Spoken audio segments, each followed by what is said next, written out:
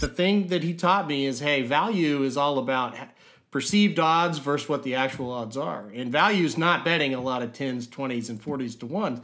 Now, he will do it when he thinks it's the right time. Right. But he's not gonna do that every race. And the biggest bet of his life was, I'll have another.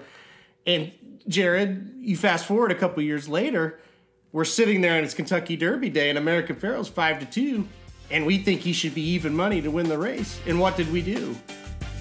We made the biggest bet of our life on American Pharoah. There were these two racing dudes named Aaron and Jared who had advice on racing and they wanted to share it. Started a website where players go to see all their picks. The goal was make the fans some money and to cut down the risk. They put the plan into motion and at first it seemed silly. Make a website where the expert picks are freer than Willie. From a racetrack veteran to just a beginner, there's one place that you want to go to find you a winner. As a matter of fact, I want to hit the exacta. There's only one site that you'll keep coming back to. So next time that the horses all line up at the post, make sure you use the website that'll win you the most. Whether Churchill, Oakland, Gulfstream Park, Saratoga, and all tracks in between, there's only one site to go to.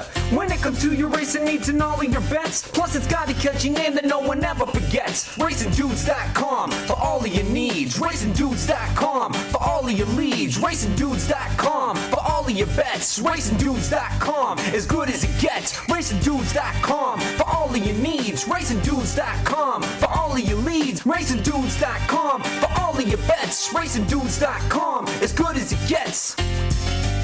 What is up? I'm Jared Welch. He's Aaron Halterman. This is Blinkers Off. What's up, my man? What is up? We got a huge show for you today. Going to be a good one. That's right. We have the legendary Jon White with us today, and we're going to talk a little bit, the big racing coming up. The Breeders' Cup finally feels like, we have this week, which is the Jon White week. We have next week with the pre-entries, and then the next week, guys, we'll have the actual Breeders' Cup will be here. It seems like it's been one of those years that you didn't know if it would ever get here for a lot of reasons, but we are here. Yeah, it's crazy. This year, in some ways, is just drug on, and it's like it's never going to end. And then some days you look up and it's like, it's almost the Breeders' Cup. Like, I don't even remember what happened to this year. It's been crazy since March. But, we talked about a little bit on the show last week. Once the Preakness got over, it's like, okay, finally it feels like a normal type of situation again, where it's like, okay, it's Breeders' Cup and it's in the right time frame. Yeah. And we've got all the preps are done and kind of they were in the right time frame. So maybe we'll have a normal big event, really the first time since the Pegasus this year, where I've kind of felt like, okay, this is a normal, other than no people, at least the schedule is normal. So it's been nice. So yeah, 2 weeks to go, right? 2 weeks from today, we'll be in Keeneland, and it'll be Breeders' Cup Eve. It does. To what you're saying, it does feel a little bit more like this time of the year when you're normally prepping for the Breeders' Cup. This feels a little more normal. Aside, we're going to be there, so that feels normal. Obviously, the fact that no fans will be there, that will definitely hit us, I'm sure, once we're there.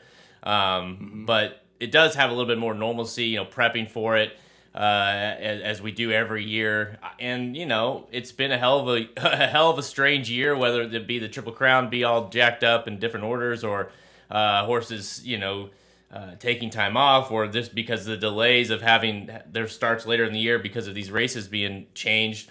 We get to a race that the Classic, it's shaping up to be the race of the year, because so much will be on the line with kind of and that's what it's for, right? You have a race that has all the best horses run in the final big race to see who's the best, and the way it's kind of happened, and at least it should, you're hopefully going to get all those horses into that race to go get, to battle against each other, at Keeneland. So to me, maybe we can salvage this year with one massive race in the Classic. Oh, we absolutely can. It's definitely a Classic that is 10 times better than what we saw last year, and you have to love that the Classic is going to determine Horse of the Year, and I feel like that's when that race is at its best. It's the biggest race as far as purse money in America, and you want Horse of the Year to come down to that, and sometimes it does, and sometimes it doesn't.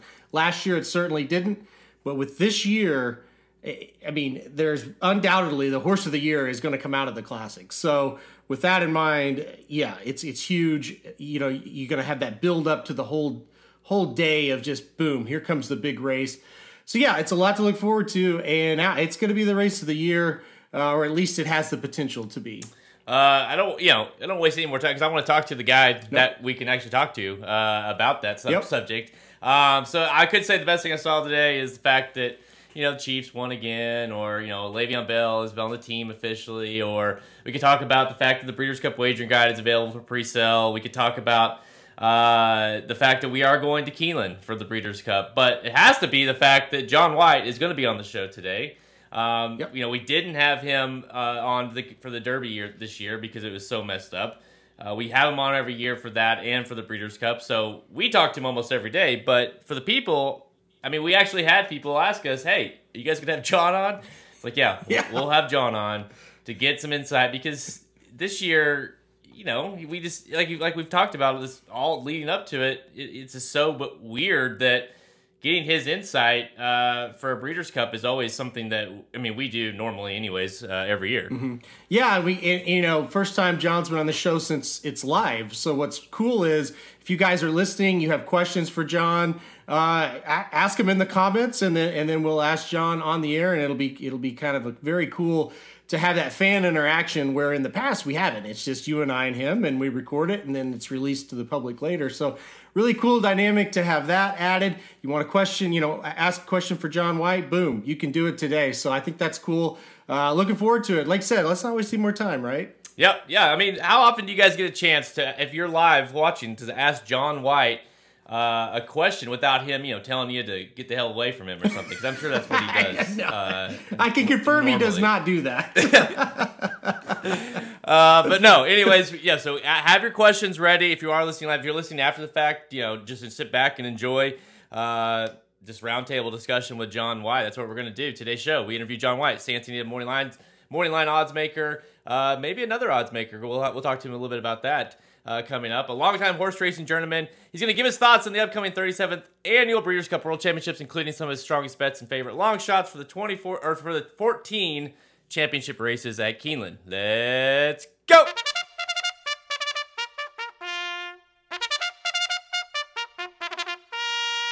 We are very proud to announce and bring in our favorite man in horse racing, the legendary Jon White, friend of the podcast, friend of the dudes. We've known him for years. Does the odds for Anita, of course, does it for the Breeders' Cup when it's out there as well.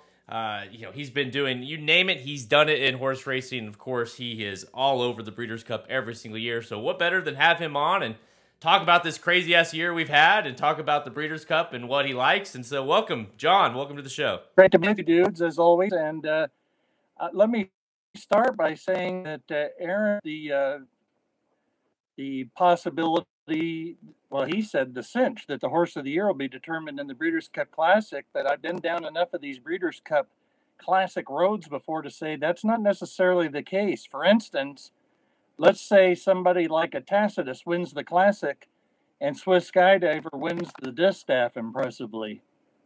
Certainly then all of a sudden you could start to make a case for Swiss Skydiver for Horse of the Year in that scenario right there. So chances are, yes, the Horse of the Year probably will come to the Breeders' Cup Classic. And I always like it when that happens because that was kind of the purpose of the Breeders' Cup Classic, was to be like the Horse of the Year deciding race. It took the place mainly of the Jockey Club Gold Cup. Before the Breeders' Cup, the Jockey Club Gold Cup was the premier race for 3-year-olds and up in this country. For many years was at 2 miles. The great mare Shuby won it twice, going 2 miles. But when the Breeders' Cup came along, of course, that made the Classic really the big race for the 3-year-olds and up at the end of the year. And a 3-year-old can win it. We just had announced that Tisnow, the California bred, has been pensioned as a sire. And, of course, he's still the only 2-time Breeders' Cup Classic winner. And, Zenyatta came close but couldn't quite pull it off. So that's really, the longer we go from Tisnow and that accomplishment, it shows how tremendous it was for Tisnow in dramatic fashion, in both of them winning in photo finishes against outstanding European rivals in the back-to-back Breeders' Cups. We mentioned, and you kind of brought it in there with how you started it with the Classic. And can you remember a year? And again, like, we know that it doesn't necessarily mean it's the Horse of the Year will be happen, be crowned, so to speak, out of the Classic. But, like you say, odds are yes. Have you seen a year that you can remember? I mean, authentic, improbable, maximum security with the win. If Swiss Skydiver were to run in the Classic, with the win, she would. Tis the Law, Tom's Diatad, even possibly 5 to 6 horses in one race. Can you remember a year that you've seen that many horses with that potential to win the horse of the year? Good question. And off the top of my head, no. I've seen where there might be 2 or 3, but not this many. And kind of a similar situation, but not with the depth of the horse of the year candidates in the Classic that you just articulated. But 1986, the 2 leading candidates for horse of the year going into the Breeders' were Turco Man and Precisionist. And Lady Secret also was a candidate that did not run in the Classic and opted for the distaff. And this is why I kind of know what could possibly happen here, because Turco Man didn't win, Precisionist didn't win, Skywalker pulled off an upset and won the race for Lafitte Pink Eye. In fact, I cut that chart for the racing form. So if you go into the Breeders' Cup archives, if you go into their media guide or online to all the charts of the Breeders' Cup, that's my chart, 96 Breeders' Classic that was won by Skywalker. I also called the distaff, and that was won by Lady Secret, defeating Franz Valentine. And Lady Secret's overall body of work carried the day. I'm voting in the Eclipse since 1976.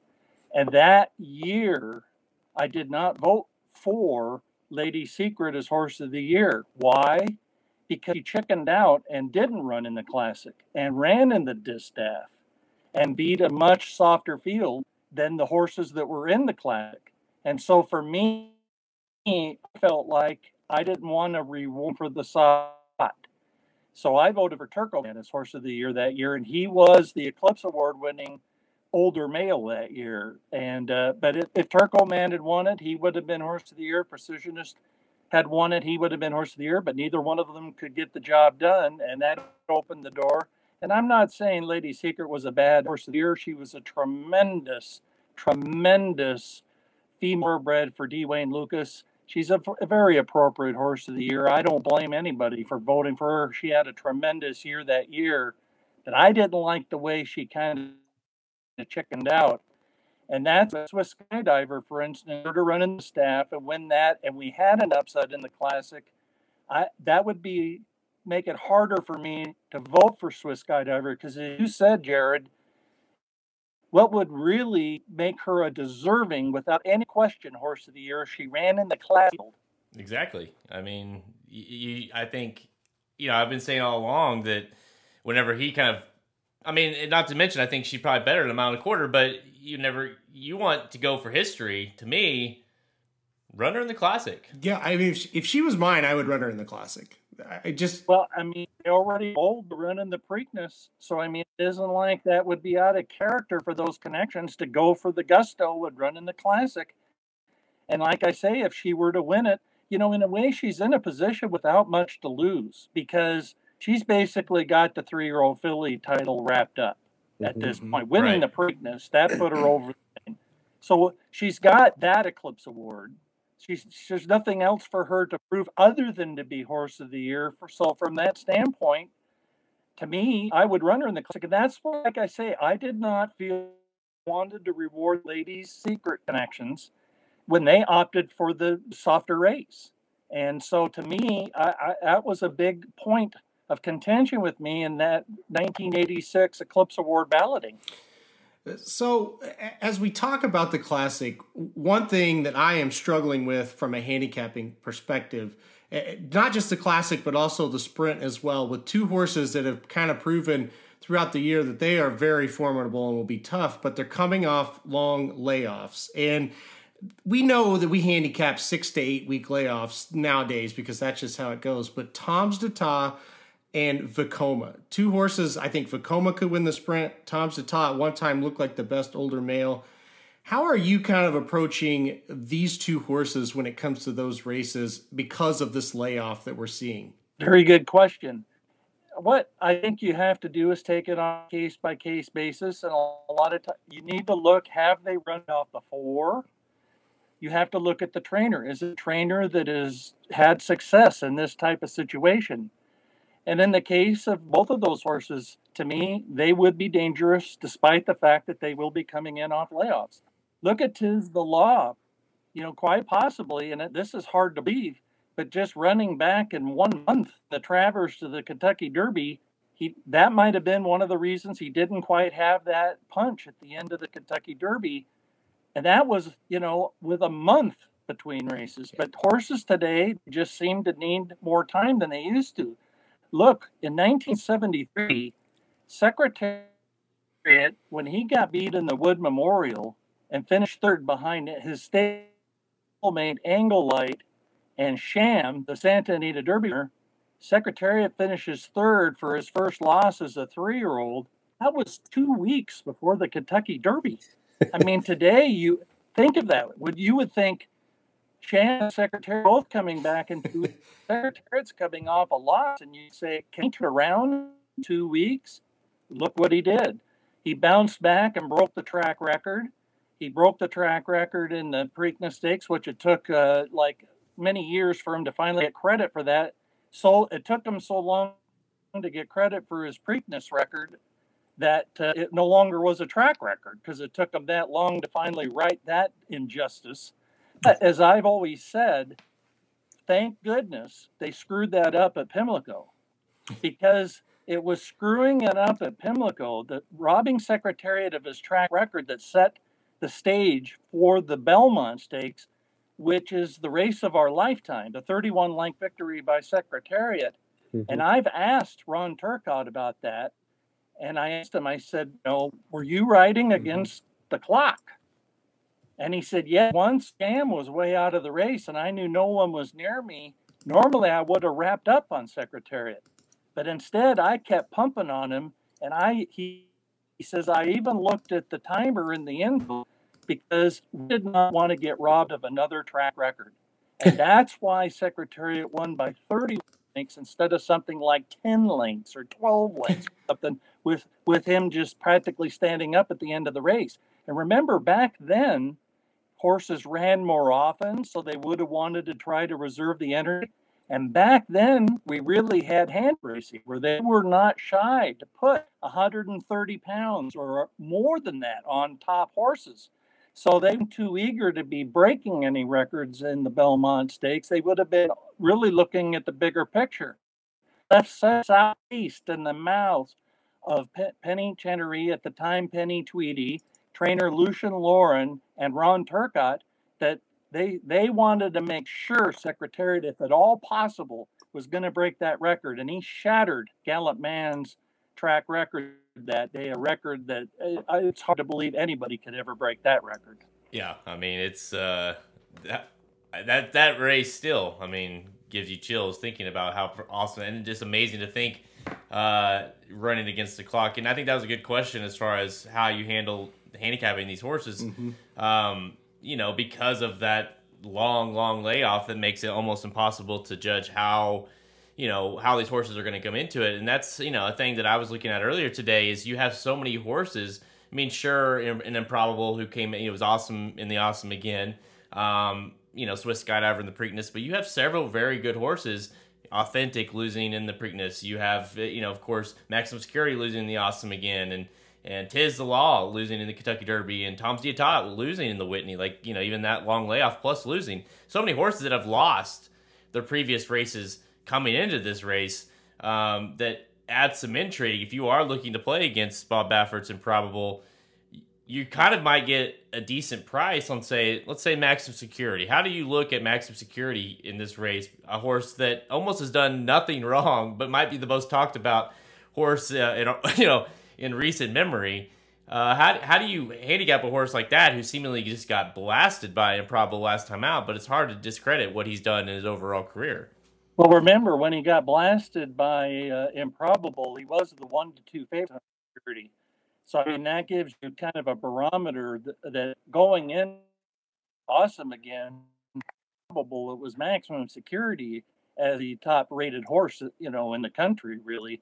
And so we're putting a lot into that one loss for Maximum Security. I certainly think he could turn the tables on Improbable. One reason I think that is something that has to linger in your mind in terms of Improbable.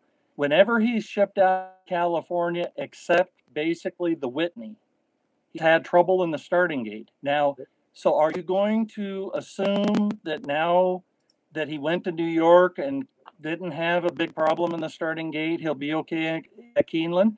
Might be. But do you want to take the shortest price? Probably. I think he'll probably be the favorite because he's got the 3 big races with the 3 buyers, and he's won on the East Coast and the West Coast, both. So, I mean, I see Improbable. Now, 'Tis the Law has got such a following, and he's got such a name, and has been bet so heavily this year. He could possibly go favored, too.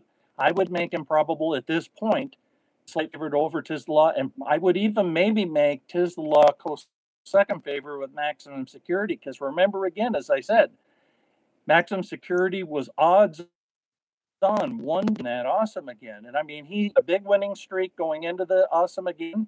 And after all, he only won the richest race on the planet, a $20 million race here this year. So in other words, Maximum Security brings a lot to the table.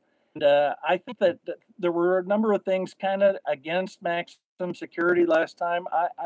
His last couple of workouts are indicative that he's very likely to run better this time. Now, whether that's good enough to win, who knows? But, he's never been that good of a workhorse in the morning. Jay Pruden has reported that for the Racing Forum and many others, and it's true. And yet he's actually putting together some decent between that Awesome and the Breeders' Cup to suggest that Maximum Security is quite possible to bounce back big time off of that. So it's an intriguing classic. And as you have pointed out, Aaron, it's really a very competitive group this year. Nobody's going to be favored because I would make Improbable around the neighborhood of 5-2. So we're not looking at somebody like 6-5, even money, odds on, anything like that, even 8-5. I think we're looking at a 5-2 favorite, maybe even as soft as 3-1, depending on how much support those horses below. To me, there's kind of a big 3 here. Big 3 are, and then there's the right below the big 3. The big 3 would be Improbable, 'Tis the Law, Maximum Security, and then right below would be Authentic. And if Authentic had won the Prix, he would be in with the other group too. But coming off a loss against the filly, I think in terms of the betting, not the outcome of the race, but the betting, I think that you kind of have to put Authentic just a notch below the big 3. Yeah, and I would agree with that as well. That's kind of how I would view them as well. I want to get into a little bit of the 'Tis the Law Authentic talk because, historically you look at the Breeders' Cup, a 3-year-old wins this race, the Classic quite often. So 'Tis the Law and Authentic, I think obviously are the big 2. 'Tis the Law kind of reminds me a bit, not talent-wise, but just how he's coming into the race as American Pharaoh back in 2015 when the race was at Keeneland last. Coming off a loss, a little bit of a break after the loss, training up to the race, so to speak. Is 'Tis the Law going to be able to turn the tables, number 1, and finish ahead of Authentic, and number 2, can 'Tis the Law win this race? I would say yes to both questions. I think both are possible. 'Tis the Law has proven, what he did before he finally got knocked into the Derby, and he certainly could turn the tables on Authentic. A lot's going to have to do with how toxic paces in the Classic. And we won't really know that until we actually know who all is in the race, and especially what post positions they draw. And by the way, I don't know. I'm not making the morning line this year, but I've made making morning lines in my life for racetracks going clear back into the 1970s. Mm-hmm. And the only time ever at any track that I've ever had to make the morning line before I knew the post position for the Breeders' Cup races last year. And I had to hold my breath because, of favorite type status had drawn a horrible post. The boat had sailed on me and there was nothing I could do about it. It would be like Mike Battaglia having to make the morning line before the Kentucky Derby, and then you get 'Tis the Law draws, And certainly that would change what kind of price you would make. And in a lot of cases, you might even want to switch favoritism. Now, that said, I've made the morning line for 6 Breeders' Cups, and I would say there's only a handful, maybe 3, 4, or 5 times in which a post position ever made me change favoritism or really change something of any real consequence. So that's what I was hoping, that at least having to turn in the morning line before the post position draw wasn't going to come back and bite me. And it didn't. I got lucky on that. But that's kind of, you're just skating on thin ice, because that's going to happen one of these days when it, and I understand why they want it, because it helps when they have that they can do the draw and have the morning line right there ready to roll graphically and for everybody to get right. So, I mean, I get it. That's why, I mean, I didn't cut. I thought I was going to have some kind of resistance to doing that, but I'm not living in a cave, and I knew they had done it the year before. So I knew that they weren't going to change it back. So I was prepared when they said, hey, you know, we need you to make that morning line before they draw the post positions. You'll know who's in the race, but you've got to make those odds before you know what posts they get. So, like I say, that's a scary situation in a way. And certainly I was sitting there watching every draw, hoping that some horse that I had made the favorite at like the 14 hole going a mile on the turf or something like that. And like I say, I got lucky in that. Yeah, I mean, that it seems impossible to at the task to ask somebody to do that. But like you say, I mean, I get why they ask people to do that. Or improbable. What if you made Improbable the favorite and improbably got the one spot? That would that would make things really interesting. We do have a question on here that about asking about the Euros. So as we kind of transition to another race, like say the race prior of the turf, a race that obviously is typically dominated by the Euros coming in. You know, one of the questions was, you know, when as he's watching replays of, you know, these Euros, you know, for the Breeders' Cup races, is there anything specifically that you're looking for, John, when it comes to, you know, how they'll transition over here? Obviously, you know, we don't know exactly who's for sure coming over in for the turf, but you know, obviously it is dominated by the Euros. So some of these races, it helps to know who these Euros are. So is there anything you look for when you're kind of handicapping for these Euros coming in? That's an outstanding question. Say first, there are a number of things you're going to be looking for. One of the most important is you want to know, again, what kind of trainers have had history, you know, a history of success in the past, because they tend to have figured out the fact of shipping across, you know, the halfway across the world, and the difference of American racing versus European racing. So that's important. You want to kind of just get a sense of, you know, who the European people like. One of the things that has helped me in the recent years, and I mean really recent, is Odds Checker, which is the website that the betting odds for all of the bookmakers in Europe. And that's really helped me the last couple of years, and Anita. I have to be careful when I'm looking at that, though, because they have the odds for all of the Breeders' Cup races, and those are basically European bettors. So I have to take into account that we'll have American pool as far as the betting. You know, it is a worldwide pool for the Breeders' Cup, but the vast majority of the money is bet in the United States. So in other words, a European horse would tend to get bet a little more, generally speaking, in the European, with the European bookmakers than they might say here in the United States. So you're looking at such things, and this is one of the most overlooked things as far as Europe, I think, with most horse players. What are they going, left-handed, right-handed, or straight?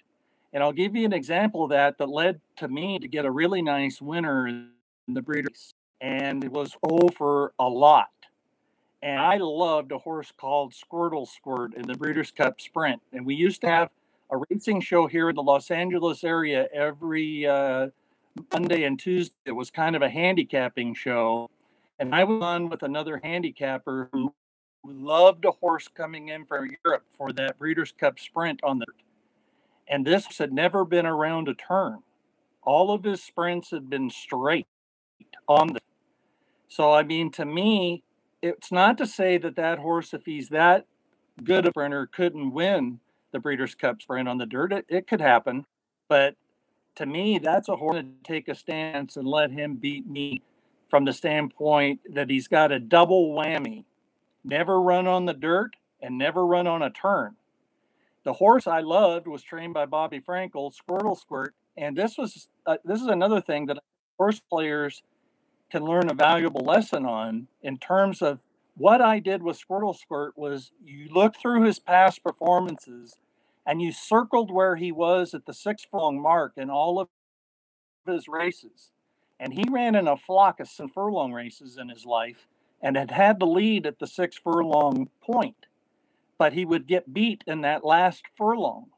So to me, it was a big key to him that the Breeders' Cup Sprint, unlike the Filly and Mare Sprint, which is 7 furlongs, that the Breeders' Cup Sprint is 6 furlongs.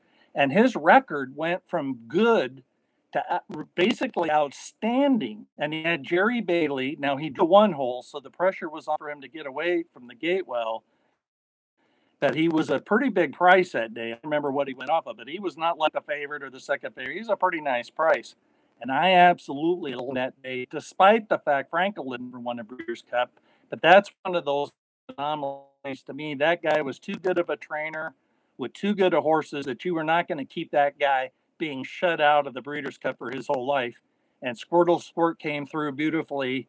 And that was a single for me in that pick 6 that year.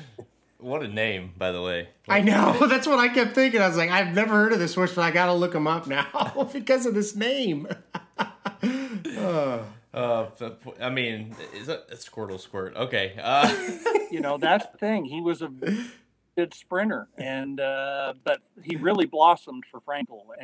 But like I say, what really cost him from winning even more races than he did, he was a true 6 furlong or shorter horse, not a 7 furlong horse. And so there were a number of 7 furlong sprints he lost extra furlong. That's a big key, especially when you look at the sprint being at 2 different distances for the males and the females. I think that's kind of why, just a theory I have, a lot of times you see a longer price in the Filly and Mare Sprint, and I think it's because that extra furlong. When you get to 7, you get a lot of specialists. I think at 7 furlongs, where 6 is kind of more of your standard, distance for a sprinter. So John, here's a question. While we're on that, why did they make that race 7 furlongs? Do you have any idea? Because it doesn't seem like a natural, distance for the sprint. I agree. I have no idea. Just a guess would be the fact that maybe when they first started, were worried about getting enough fillies and mares for it to fill and draw more horses cutting back in distance from the mile and a 16th and mile and an 1/8. They might be tempted to try the 7 than they would to cut back all the way to 6. And so, the thing is, the Breeders' Cup has expanded through the years that they've, had to wonder, will the dirt mile away from the classic? Would the Filly and Mare turf take away from the turf? That was the first expansion race, was the Filly and Mare turf. And really, we used to have the Filly and Mare turf, what would be the equivalent of it. See, there's these races that we had at American Racing that were the equivalent of these Breeders' Cup before the Breeders' Cup. As I said, the Jockey Club Gold Cup, basically the Breeders' Cup Classic. And another example of that would be the turf. The turf was the Washington, D.C. International. That really became the premier turf race in the United States. And unfortunately, the Breeders' Cup just kind of wiped out the Washington, D.C. International. It went from being the top turf race for the 3-year-olds and up on the grass in this country to like a blip on the radar screen. So that's the impact the Breeders' Cup has had on some of our really top races in the country. And so I think that their thinking was, and the Filly and Mare turf, the Yellow Ribbon Stakes here in Southern California during the Oak Tree meeting at Santa Anita. And that was the brainchild of probably the greatest racing official I've ever known. That was Jimmy Kilroe, who is, the race is named after him, the Frank E. Kilroe Mile. But we all called him Mr. Kilroe because he had forgotten more about horse racing than any of us combined will ever know. He up under the great race secretary John B. Campbell who has a race named after him in Maryland. And Mr. Kilroe, I mean, I used to sit and listen to him and try to soak up every bit of information I could get from Mr. Kilroe. And that was his brainchild, was the Yellow Ribbon. And that really was the equivalent of the Breeders' Cup Filly and Mare Turf. The Yellow Ribbon was a mile and a quarter. And for the first few years of the Breeders' Cup, they didn't have a race on the turf for the fillies and mares. They would have to run in the turf against the boys.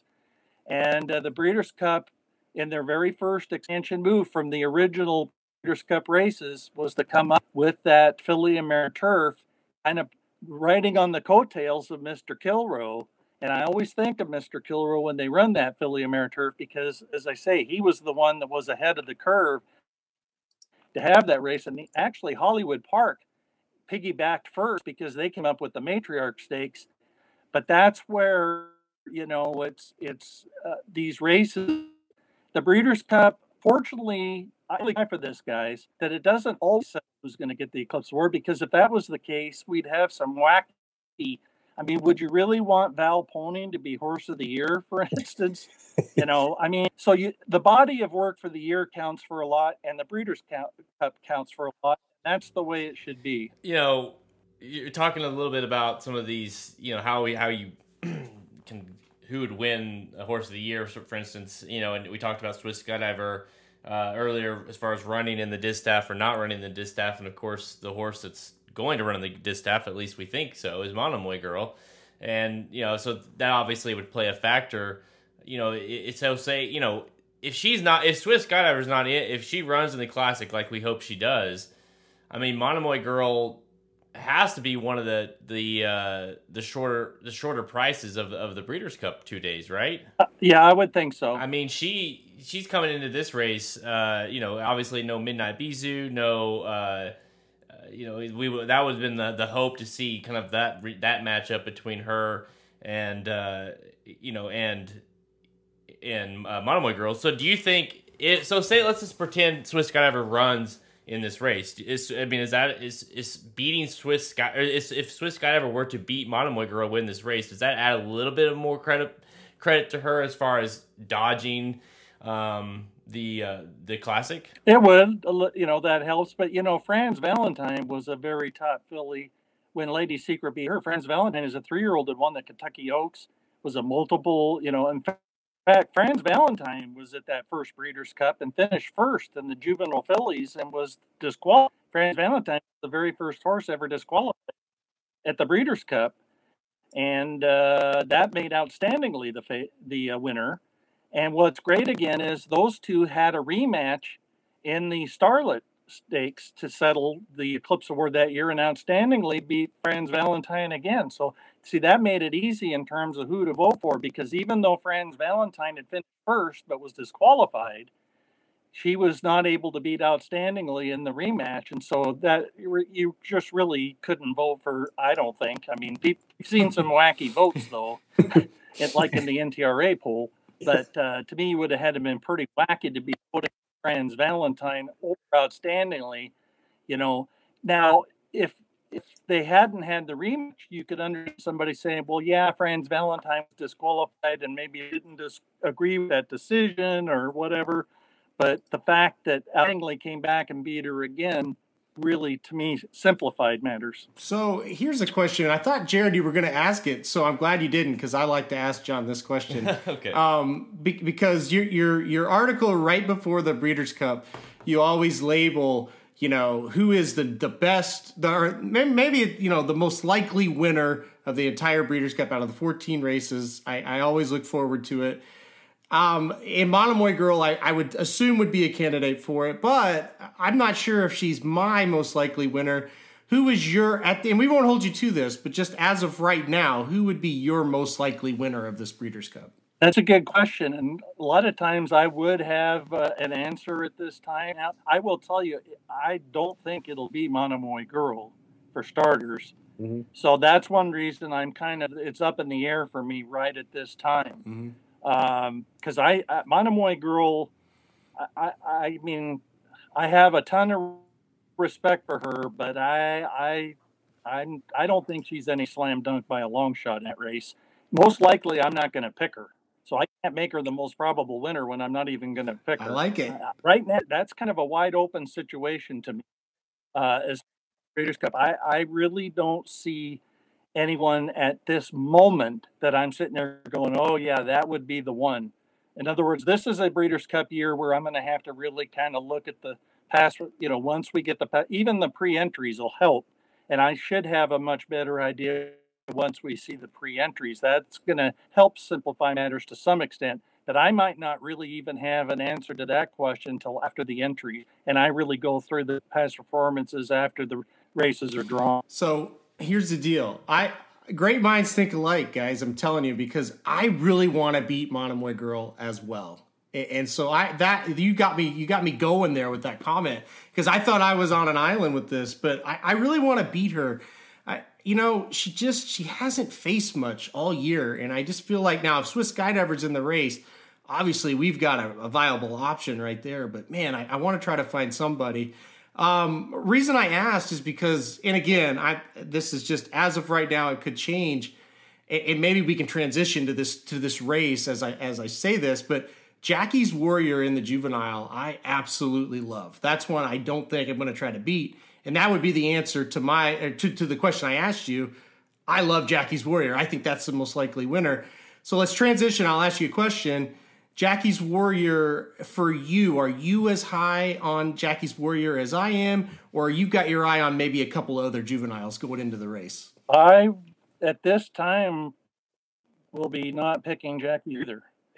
So I right at this moment, my pick in that race is going to be Essential Quality, because I think we're only scratch with, and that horse to me, he's the fact and listen, what I would advise to all those watching this that are horse players, one of the most important things to be taken into consideration for this year's Breeders' Cup, and I made the same point for the last Breeders' Cup held at Keeneland.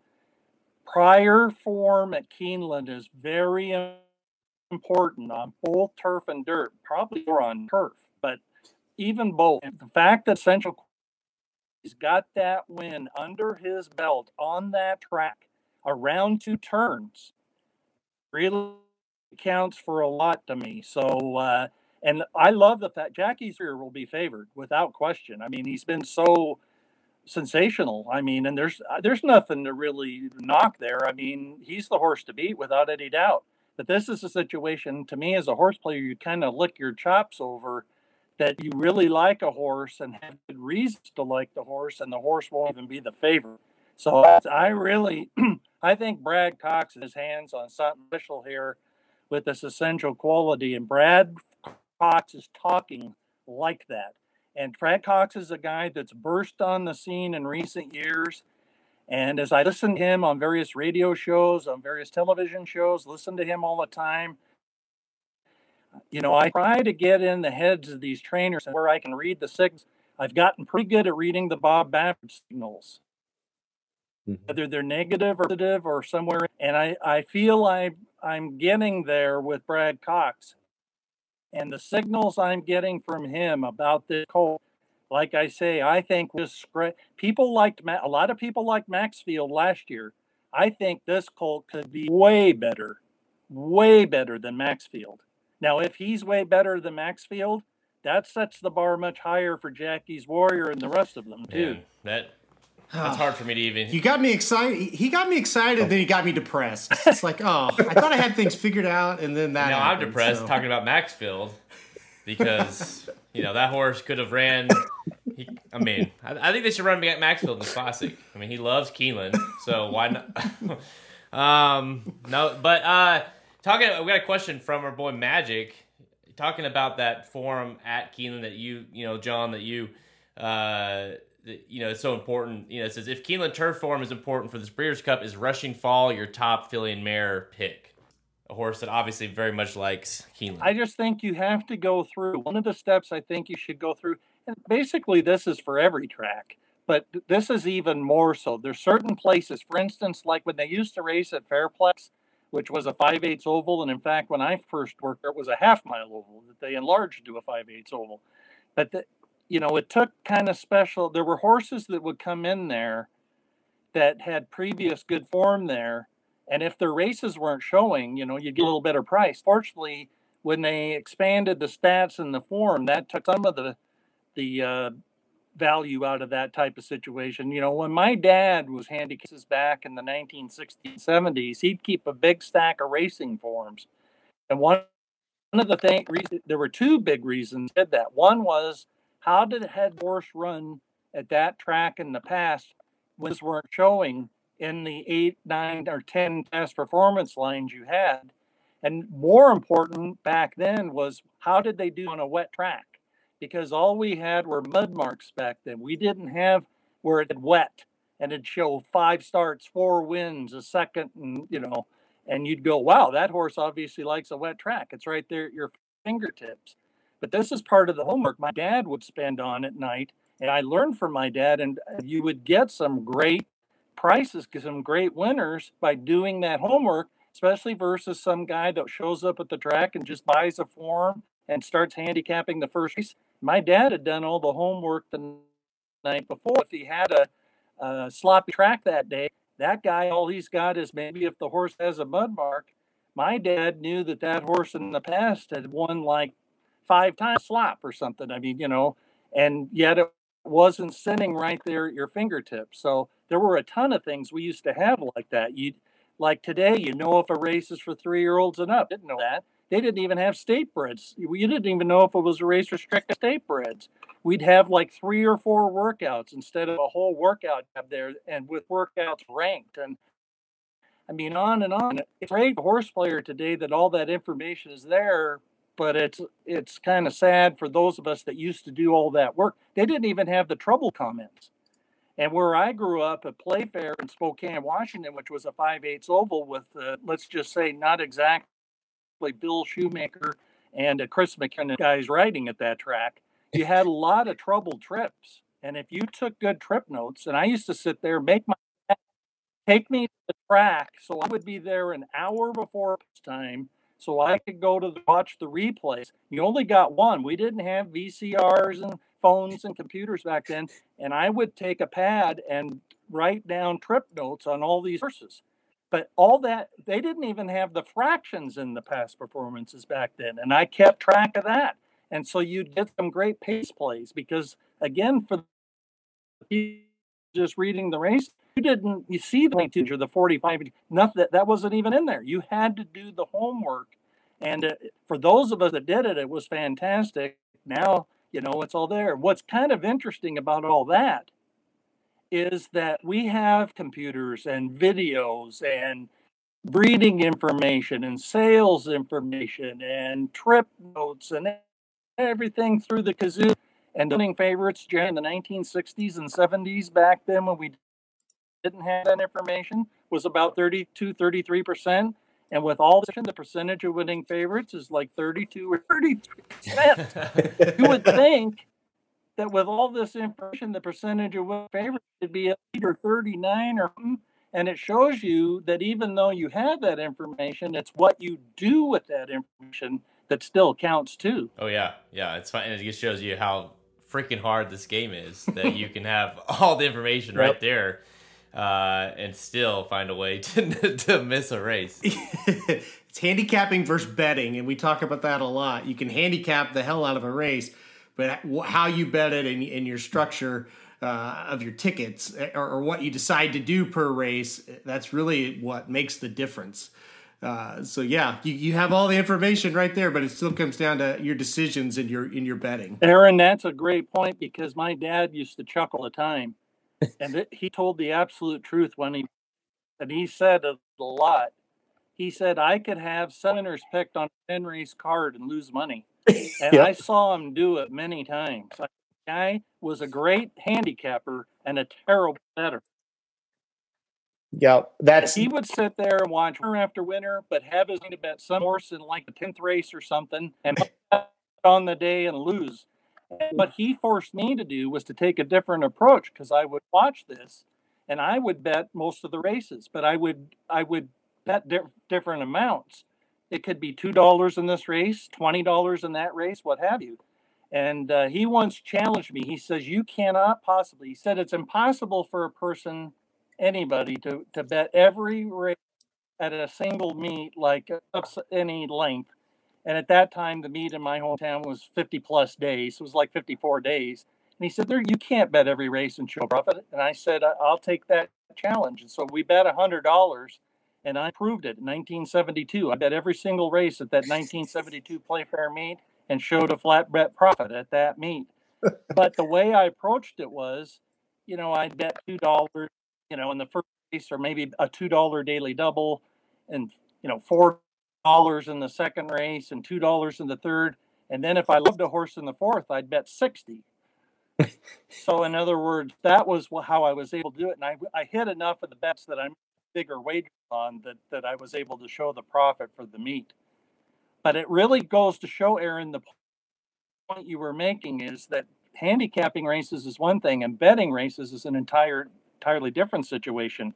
And how you structure tickets, how you handle your bankroll, what races you emphasize, what kind of wagering you make is, what kind of exotic wagers do you play and that type of thing. So, because, it all has a bearing on whether you're going to have long, like back in the days when I was a pick six player, before these jackpots, which has basically taken me right out of the pick six thing, because I don't have the interest in the pick six anymore. I'm not going to bet against these guys. They're betting $200,000 trying to hit that jackpot.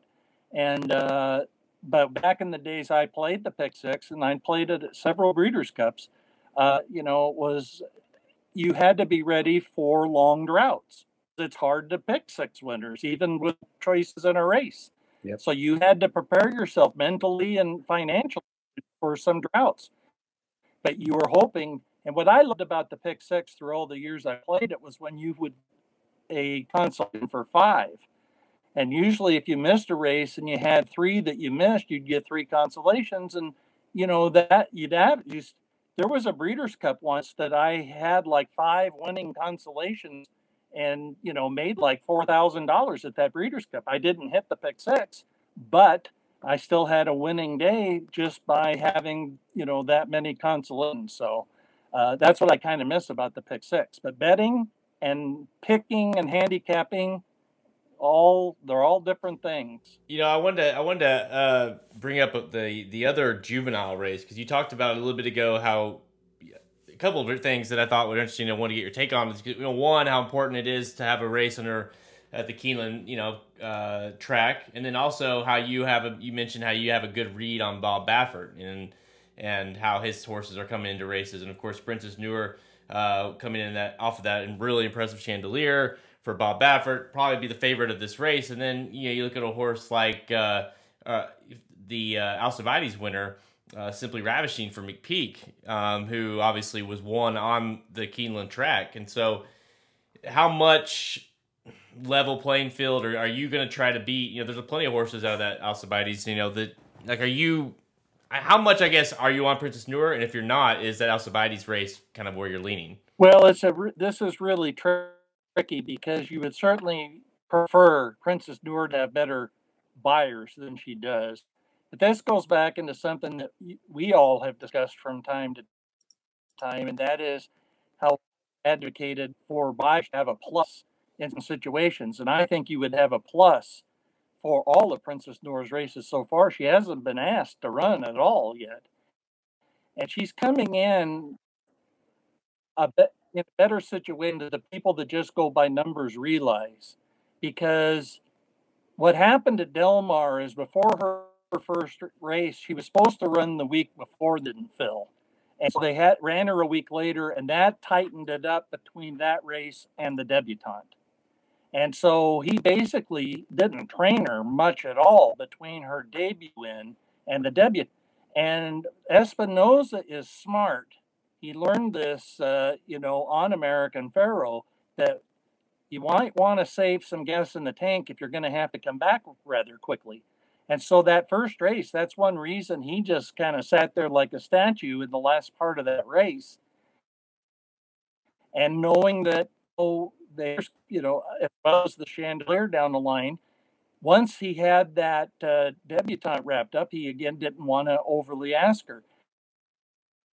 See, I asked the question, what do you better? Is she supposed to win by 30? I mean, is she supposed to win by 20? You know, in other words, they don't need to win by more than she was asked to win by. So, you know, yes, her numbers go. And now Baffert has, for the first time, really, the time to train her the way he would like between the Chandelier and the Breeders' Cup. So this is the first time, really, in her career, she's going to get the real Baffert training treatment that he would prefer. And we know what he can do in a situation like this. So, there is a question about her. She's really fast. And there is a question about how good she is, how effective she'll be at a mile, even though she won that race at Santa Anita. This may not be her absolute strength. It might be Gamine. Baffert has loved Gamine all along. And has talked her up, basically like the second coming of Justify. But one thing I think to prove she's not really the second coming of Justify won the Belmont Stakes at a mile and a half. I don't think you could get Gamine to win going a mile and a half, if you gave her a rest halfway through the race. So in other words, there's a similarity between Gamine and Justify in terms of the grill, but there's a limit on the stamina side for Gamine. Why they're opting for the Philly. So that tells you right there.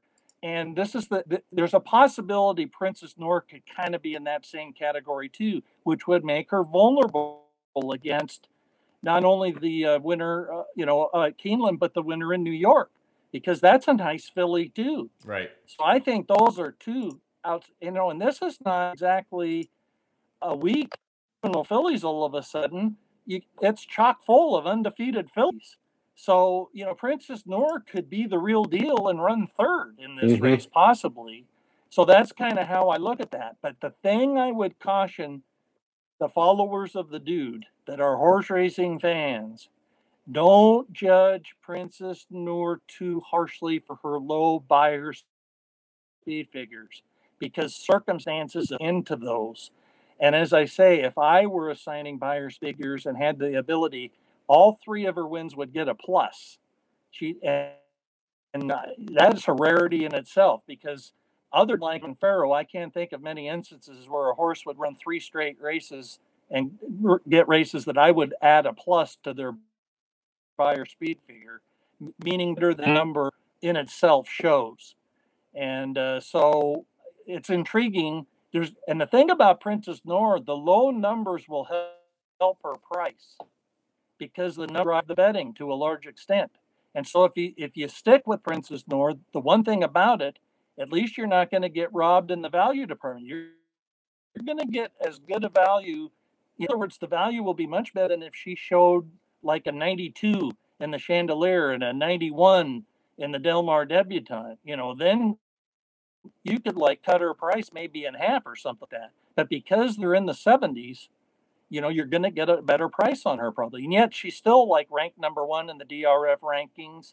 But I'm not even positive, because of those low buyers, she'll be favored in the race, quite honestly. Yeah, no, she's tricky, because you're one of those that after the race you could say, well, she finishes third, and you're like, well, damn, I mean, that was, either the buyers were right, because I always say sometimes you got to find an angle, even if it's not the right angle or whatever, but you have to find an angle in these Breeders' Cup races just to roll with, because sometimes these races are so evenly matched that you just got to say, okay, the buyers, that's why I'm not going to play her, even though, like you're saying, I'm with you, John. I saw the race. I was visually impressed. And I didn't need to see a number come back to change my opinion on her. But sometimes in these races, you got to find an angle to kind of make that decision and stick with a one pick or the other. So in this case, it will be interesting to see how she runs, because then if she goes and beats these horses and wins this race, you're like, well, that's a perfect reason to think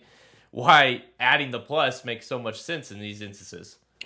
And sometimes you just have to look, at the bigger picture. You can actually benefit as a better. An example of that would be the Preakness with I'll Have Another, because Andy Beyer and so many people made such a big deal of Bodemeister and the fast pace he set in the Kentucky Derby with Trennyberg in the race, a champion sprinter. Bodemeister, and look, top of the stretch, Bodemeister looked like he was going to win the Kentucky Derby. And I'll have another 19 ran him down fair and square. And the thing about it was, to me, there was a huge reaction to that. And what happened because of that, they made Bodemeister, even though he didn't win the Kentucky Derby, they made him the big favorite in the Preakness. Unusual Kentucky Derby winner not to be favored in the Preakness. And I thought I'll have another, much better price than he should have been. And so I made what is today the biggest bet I've ever made on a horse in a race on I'll have another. And I will tell you this, at the top of the stretch of the Preakness, I thought, well, so much for that idea, because it looked like Bodemeister was gone. And once again, I'll have another ran him down fair and square. That's why that race proves that I was right and the buyer people were wrong, or at least wrong to the extent that were reacted to the pace, of that Bodemeister Kentucky Derby. And they didn't give enough credit to I'll have another winning from Post 19. And the thing is, with tracks, I'll have another running a little bit over 5 lengths farther than Bodemeister did in that race. So while they're going and over that pace situation, they dismissed the fact that I'll have another winner in the Kentucky Derby, which makes sense when he came out of Post 19. And so now the sad news about that is I'll have another ran so hard in the Preakness, and Bodemeister ran so hard in the Preakness that neither one of them ever ran again. But like I say, it did make for a very good betting opportunity. Let's put it this way. I bet enough on I'll have another that particular day. It's the only time I've gone up to a mutual clerk. And when the guy got done counting my money, he asked me if I wanted a Whole Foods sack to put the money in. That's one of my favorite stories. Oh, no. I love that story. How many of you listening can have ever had a Whole Foods bag to carry your money out of the track? On a win bet. Yeah. John, what were his odds that day? I can't remember offhand. I mean, I'd have to look up. It's long enough ago now that I just know that he was a much better price than he wasn't the favorite, and Bodemeister was a very solid favorite that day. And I'll tell you what was another interesting aspect of that. I, after the Kentucky Derby, called a friend in Vegas to bet I'll have another for the Triple Crown. And I got something like 10-1 on him after the Derby because he didn't get that much respect. Even after winning the Kentucky Derby, I bet American Pharoah would 10 for the Kentucky Derby to win the Triple Crown. Yep. In this case, I had one leg under my belt and 10-1 on I'll have another. And so because I had that writing with I'll have another, I was planning to bet because I thought he would go favored. And so I was sitting in the press box at Santa Anita. I was ready to go on the air for HRTV with Millie Ball. And I was the only guy in the press box at Santa Anita that day. Nobody else was there, not even the publicity director, nobody. I was the lone person in the entire Santa Anita press box. And I sat there and kept looking at the odds, and I kept going, this is wrong because this horse should be the favorite. And so that's when I stepped up and I said, you know what? I'm not monkeying around here. I'm going to make the remain on a horse. And I did. And I waited till the next day because I had to go on the air for HRTV, took my tickets home and everything back the day, and then went up to the clerk. That's when and I still have that Whole Foods sack. It's I'll have another Whole Foods sack. So while you were talking, I looked it up. He was 3-1 that day, and Bodemeister was 8-5. And if you, I know you, John, remember, but people listening don't remember.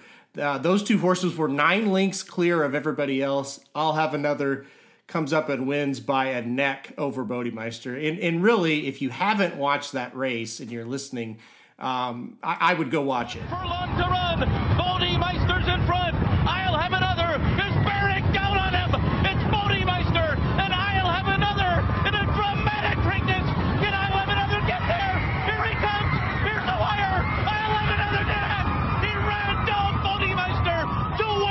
if I remember, I think Creative Cause was third. Yep. I was just about to ask John to say test his knowledge, just to tell me see who got third, but apparently you knew better. I know. Yeah, John knows. Of course. Yeah. Creative Cause was third. Let's see who else was Optimizer was in that race. Optimizer was sixth. Yeah, he was sixth. Creative Cause was the fourth choice. The third choice was Went the Day Well, who finished second to last. That horse had a lot of hype, I remember, coming into the race. But it truly was a 2-horse race. And like John's saying, and this is the thing that, John, you actually kind of taught me this the first time we met. You look at it and you go, okay, I'll have another's 3-1. Well, from an outsider's perspective, it goes, well, 3-1, what kind of price is that? But when you think the horse should be, let's say, 6-5, 7-5, and they're 3-1, that's the best value you can get. Like that, and that's kind of what you're displaying here, really. That, hey, sure, 3-1's not 20-1, but when I think the horse should be 6-5, that's tremendous value. Well, it really is. And that, in fact, the way I think you could look at this, just flip-flop the odds of Bodemeister and I'll have another. That is what the odds truthfully should have been for those two horses off of the Kentucky Derby. And yet it was reversed. Yep, exactly. Yep. All right, let's kind of put a bow on this. We talked about the Classic earlier to start the show off, and let's kind of go back to it to kind of final. Obviously this is the main event. The Classic always is. This year probably more than others, just because of how much could be possibly on the line. We didn't really get your full pick on the race, John. I know it's early, so I don't want to hold you to it, but. Where are you leaning as we sit here a couple of weeks out from the big race here? Which horse are you going, a 3-year-old, or are you going to go like Improbable or Maximum Security? Well, my lean right now would be Maximum Security from this standpoint. Like I say, I don't think Improbable is as trustworthy out of California as he is in California. Anytime you can have maybe a chink in the armor for the favorite, that behooves a horse player to be looking elsewhere. And while I'm big on 'Tis the Law and I'm not that sure that the 3-year-olds of this year necessarily are at a par or better than Probable and Maximum Security. In other words, or top even. In other words, at this point, I think the olders are better. And I think you have to always keep in mind, all things being equal, even this late in the year, an older horse has an advantage over a 3-year-old, and that's proven through the years. Like when Affirmed and Seattle Slew met, and Affirmed was the Triple Crown winner of 1978. But when they met in the Marlboro Cup, the 4-year-old Seattle Slew buried Affirmed. Life is like the biggest Affirmed fan and hates Spectacular Bid. I always, because she tells me how much heart Affirmed had, and he did. He had tremendous heart. He showed it with Alidar in the Triple Crown. Look, I was betting with people at Longacres Racetrack in 1978, offering them, if you wanted to bet Alidar, I would give you 10-1 odds, horse against horse. And I took Affirmed. I was that confident Affirmed would win the Belmont Stakes and make it back-to-back years of the Triple Crown. Why? Because I had watched Laz Barrera win the Belmont with a horse that was like Trinniberg practically, and that's Bold Forbes. And I felt that if Laz Barrera could win the Belmont Stakes with basically a sprinter miler like Bold Forbes, he was a cinch to win it with Affirmed, who was a true classic running horse at 1.25 miles and 1.5 miles. And so I started getting long-distance phone calls from people in the press box at Longacres. Hey, are you the guy giving 10-1 odds if I want to bet out? Let's just say my palms were sweaty coming all the way down the stretch at Belmont Stakes because as confident as I was, that was a race of the ages.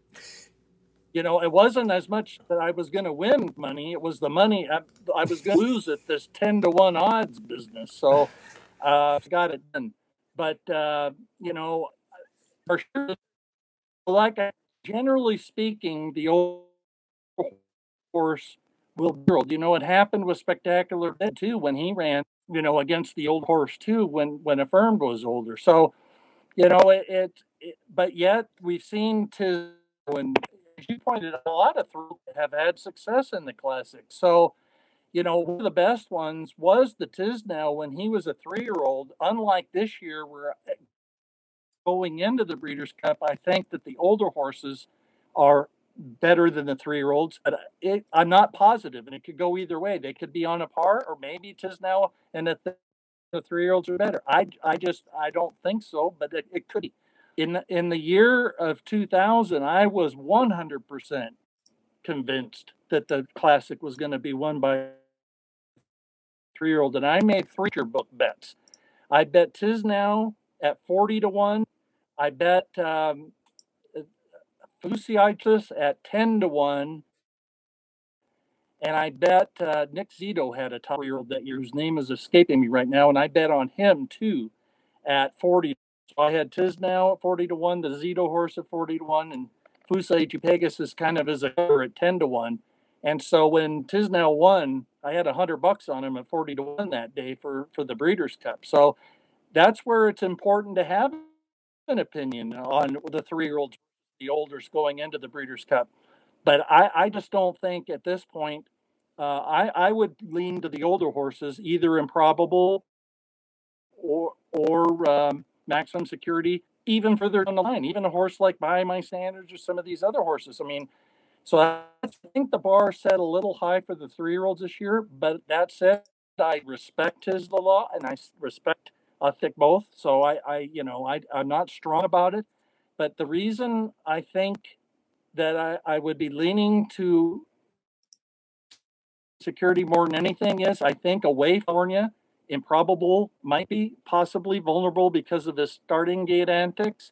And so if that's the case, if you say Improbable is where you go, and to me, it's pretty clear the Maximum Security's overall record, just what he did in Saudi Cup, what he stepped up and did that day, shows what he's capable of doing. And he ran an awfully good race in that Kentucky Derby. He was disqualified. So, I mean, he's shipped all over the place and run well. And Affert's acting like Maximum Security is going to run, a much better race this time than he did in the Awesome Again. He's going to have to. But, this is a case we might get a decent price on Maximum Security. I was saying I could make him co-second favorite, but he might get a little lost in the shuffle here coming off that loss, and Improbable's going to get play, and Tis the Law is going to get play, and so I mean I think you're going to get certainly more value betting Maximum Security than you've had in a long time. Remember, he was 1-2 last time. You're going to get a lot better than 1-2 on Maximum Security this time. Yeah, it does feel like that he like you say go for 1-2, and all of a sudden it feels like he's almost an afterthought. People kind of, I think that because he was so beaten so well by Improbable that day, it's just like, well, and I think even from the start of when Bob Baffert got him this year, everyone's kind of been looking for a reason to say, well, Maximum Security is not legit anymore because of, whatever, like the drug issues and stuff with Service, and now he's with Baffert, and now it's like, well, just looking for a reason for him to be like, well, he's not the same horse he used to be without the drugs. So then when it happened, or so to speak, got beat, it's like everyone's just like, well, it's done. He's just not as good as Improbable, and so I feel like the fall was way too far, and I've been pretty steadfast with Maximum Security. I think he definitely has a chance to win here. Like you say, at a price. And I'm hoping people do forget about him because I hope we get a better price. Exactly. It's very rare you're going to be able to, whatever price you get on, because it's like I say, it's going to be better than 1-2. And it's very rare you're going to be able to get the price, whatever we get on, we see on Maximum Security for the record he put together. I mean, that's a heck of a record he's put together. Certainly his overall rear record is better than Improbable's. Start with that thought right there. Yeah. But what people have recency always in their mind. What just happened influenced. One thing I've learned in making more lines is listening to these people or with Theragraph and Regazin, the numbers, the sheets guys.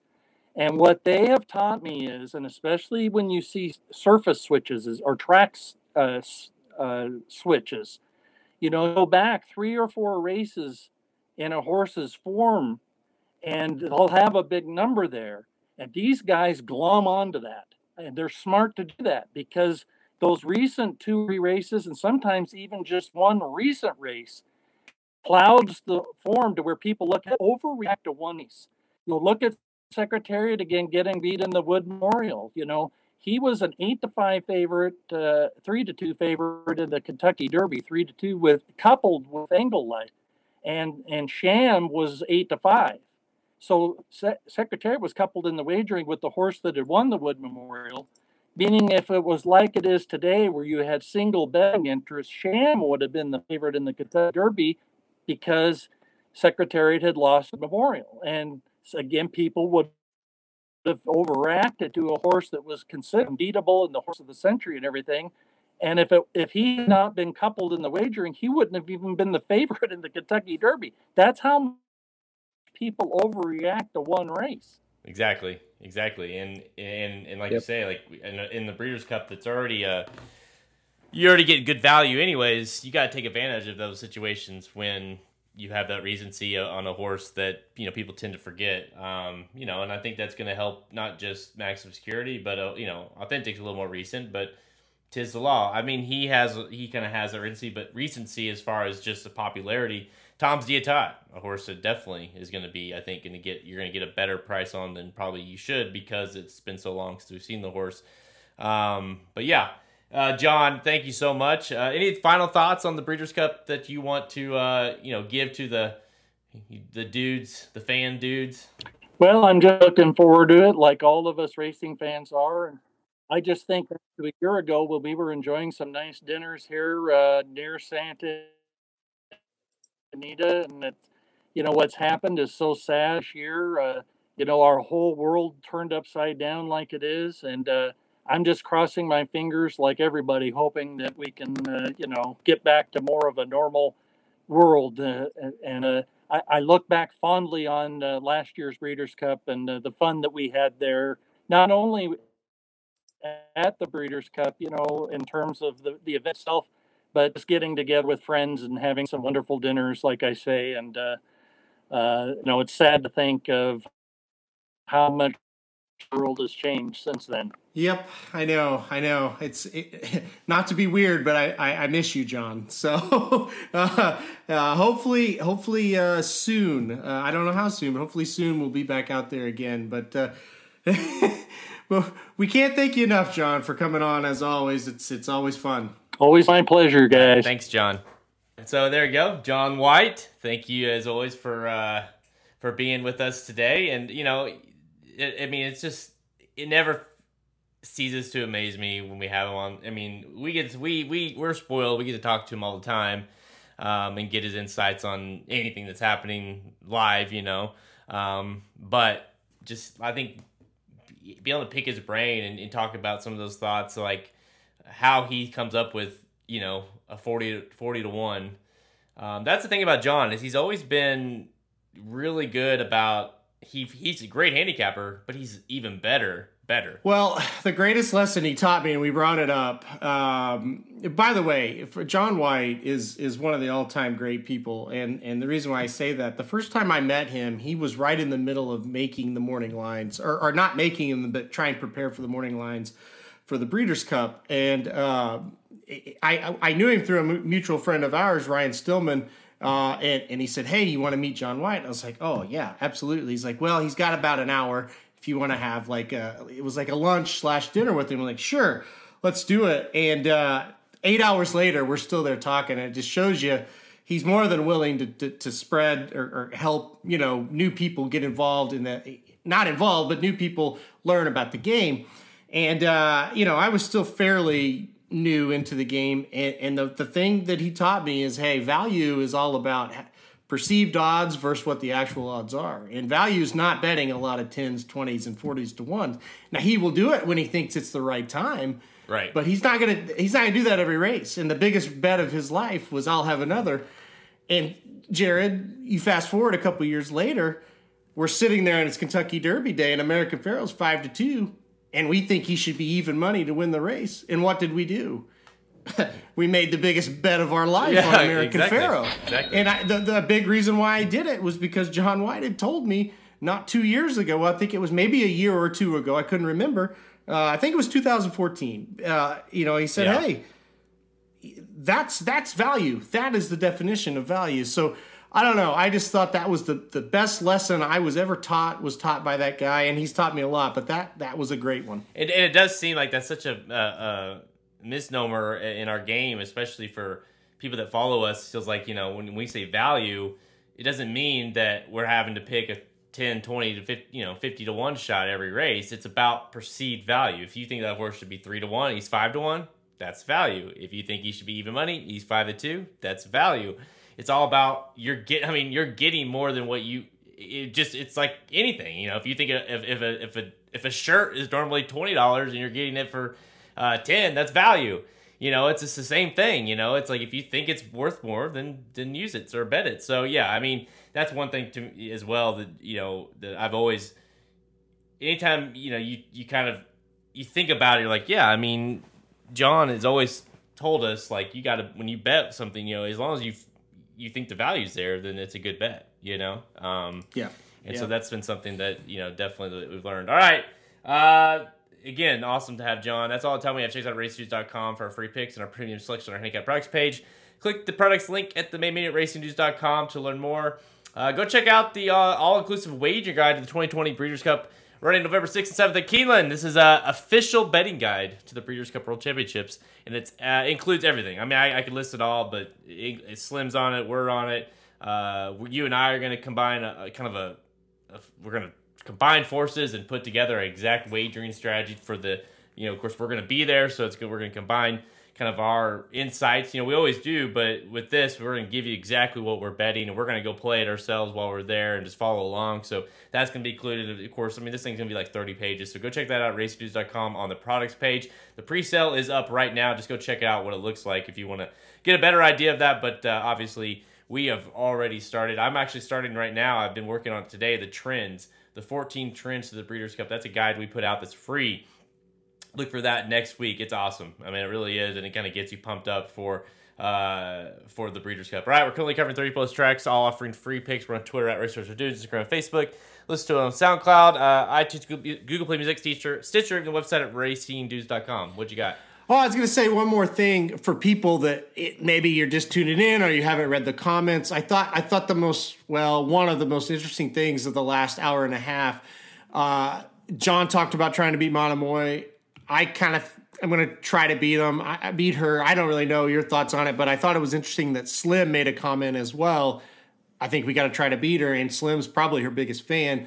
So there's 3 people right there thinking, okay, what's the key to the big sequence, to hit a big sequence? Try to get her beat. So I don't know. I thought that was interesting. Well, you look at the races, and of course we don't know the exact order, but usually the turf is right before the classic, so we kind of know the classic is going to be tough, right?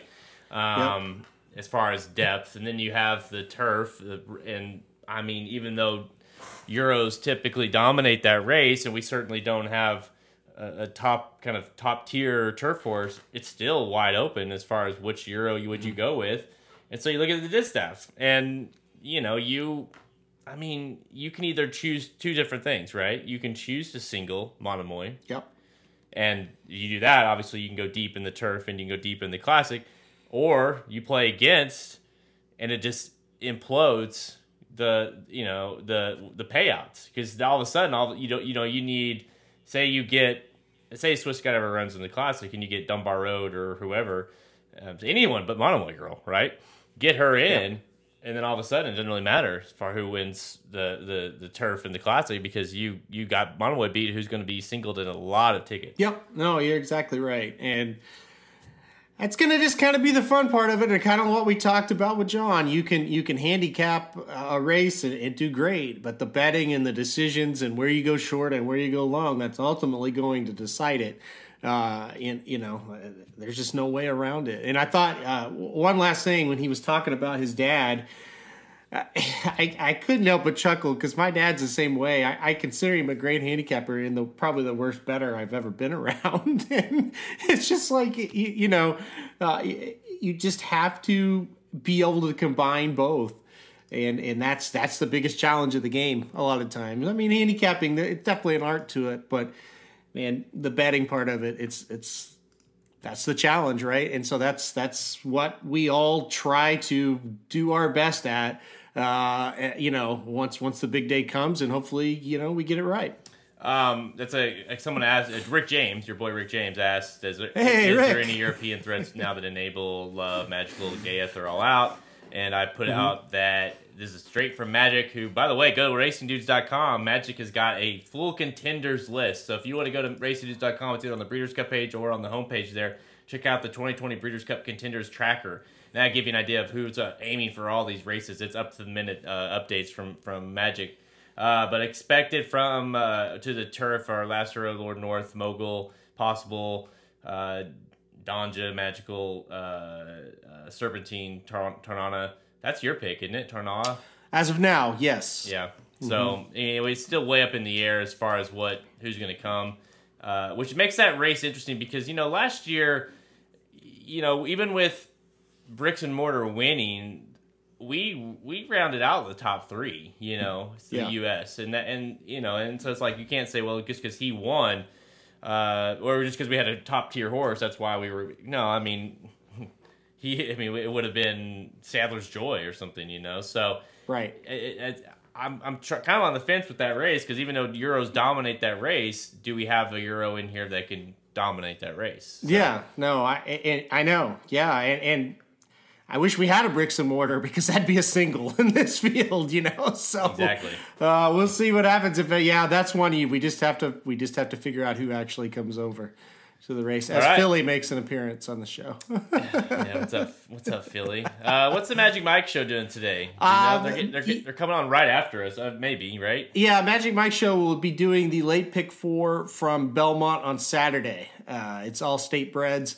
so they're going to Belmont to do that. All right, well, we'll get off here because I think we were worried that John might carry it longer than their 4:30 time slot, which we're just barely over, so maybe they can get over it. Yeah. So John did a great job. John was awesome. The technical difficulties on his end might make my editing my job a little tougher than I would like it to be, but that's okay. Yeah. It's worth having John on. So first time we've done it this way with John. Usually we call him on his landline. For some of those listening, you don't know what a landline is, Google it. But, that's what we usually call him. So it's a little different this time. But, yeah, I thought he did a good job. Of course, representing his LA Dodgers hat. So it's depressing because most of the time, it's like the Breeders' Cup is at Santa Anita. So we're like, at this time of the year, we're like, hey, all right, we'll talk to you in a few weeks. And, the Steamer Show, that's right. I'm tuning in for that one, Rick. So I cannot wait. Rick, thanks to you, the other day, Halterman sent me a picture of some Cleveland Browns tennis shoes he was going to buy. And I asked if it came with a free Cleveland steamer inside of each one. So he... Hey, by the way, I bought them. They haven't come yet, but I got the OU ones today. Those are pretty sweet. These are, I'm a huge fan of these. So I've got the Browns coming, and I've got the Cardinals coming. So... But I mean, I think that's a good looking shoe. So. You should be really cool and wear on Sundays. You could wear Browns on one foot and Arizona on the other. That'd be really cool. Yeah, probably not gonna do that. All right, everybody. We'll be back next week talking a little bit more in depth as far as the Breeders' Cup goes because we'll have the pre-entries out, and of course the next week. I don't know. We'll see. We're leaving on Wednesday, so we might do the pod actually live from. We'll probably do the pod live from Lexington. So on Thursday, like normal, we'll do it on here, but we'll be in Lexington. So stay tuned for that. So next week, our last show here before we go to Lexington. So thanks everybody for joining us. I'm Jared Welch. He's Aaron Alterman. Good luck this weekend. RacingDudes.com for all of your needs. RacingDudes.com for all of your leads. RacingDudes.com for all of your bets. RacingDudes.com as good as it gets. RacingDudes.com for all of your needs. RacingDudes.com for all of your leads. RacingDudes.com for all of your bets. RacingDudes.com as good as it gets.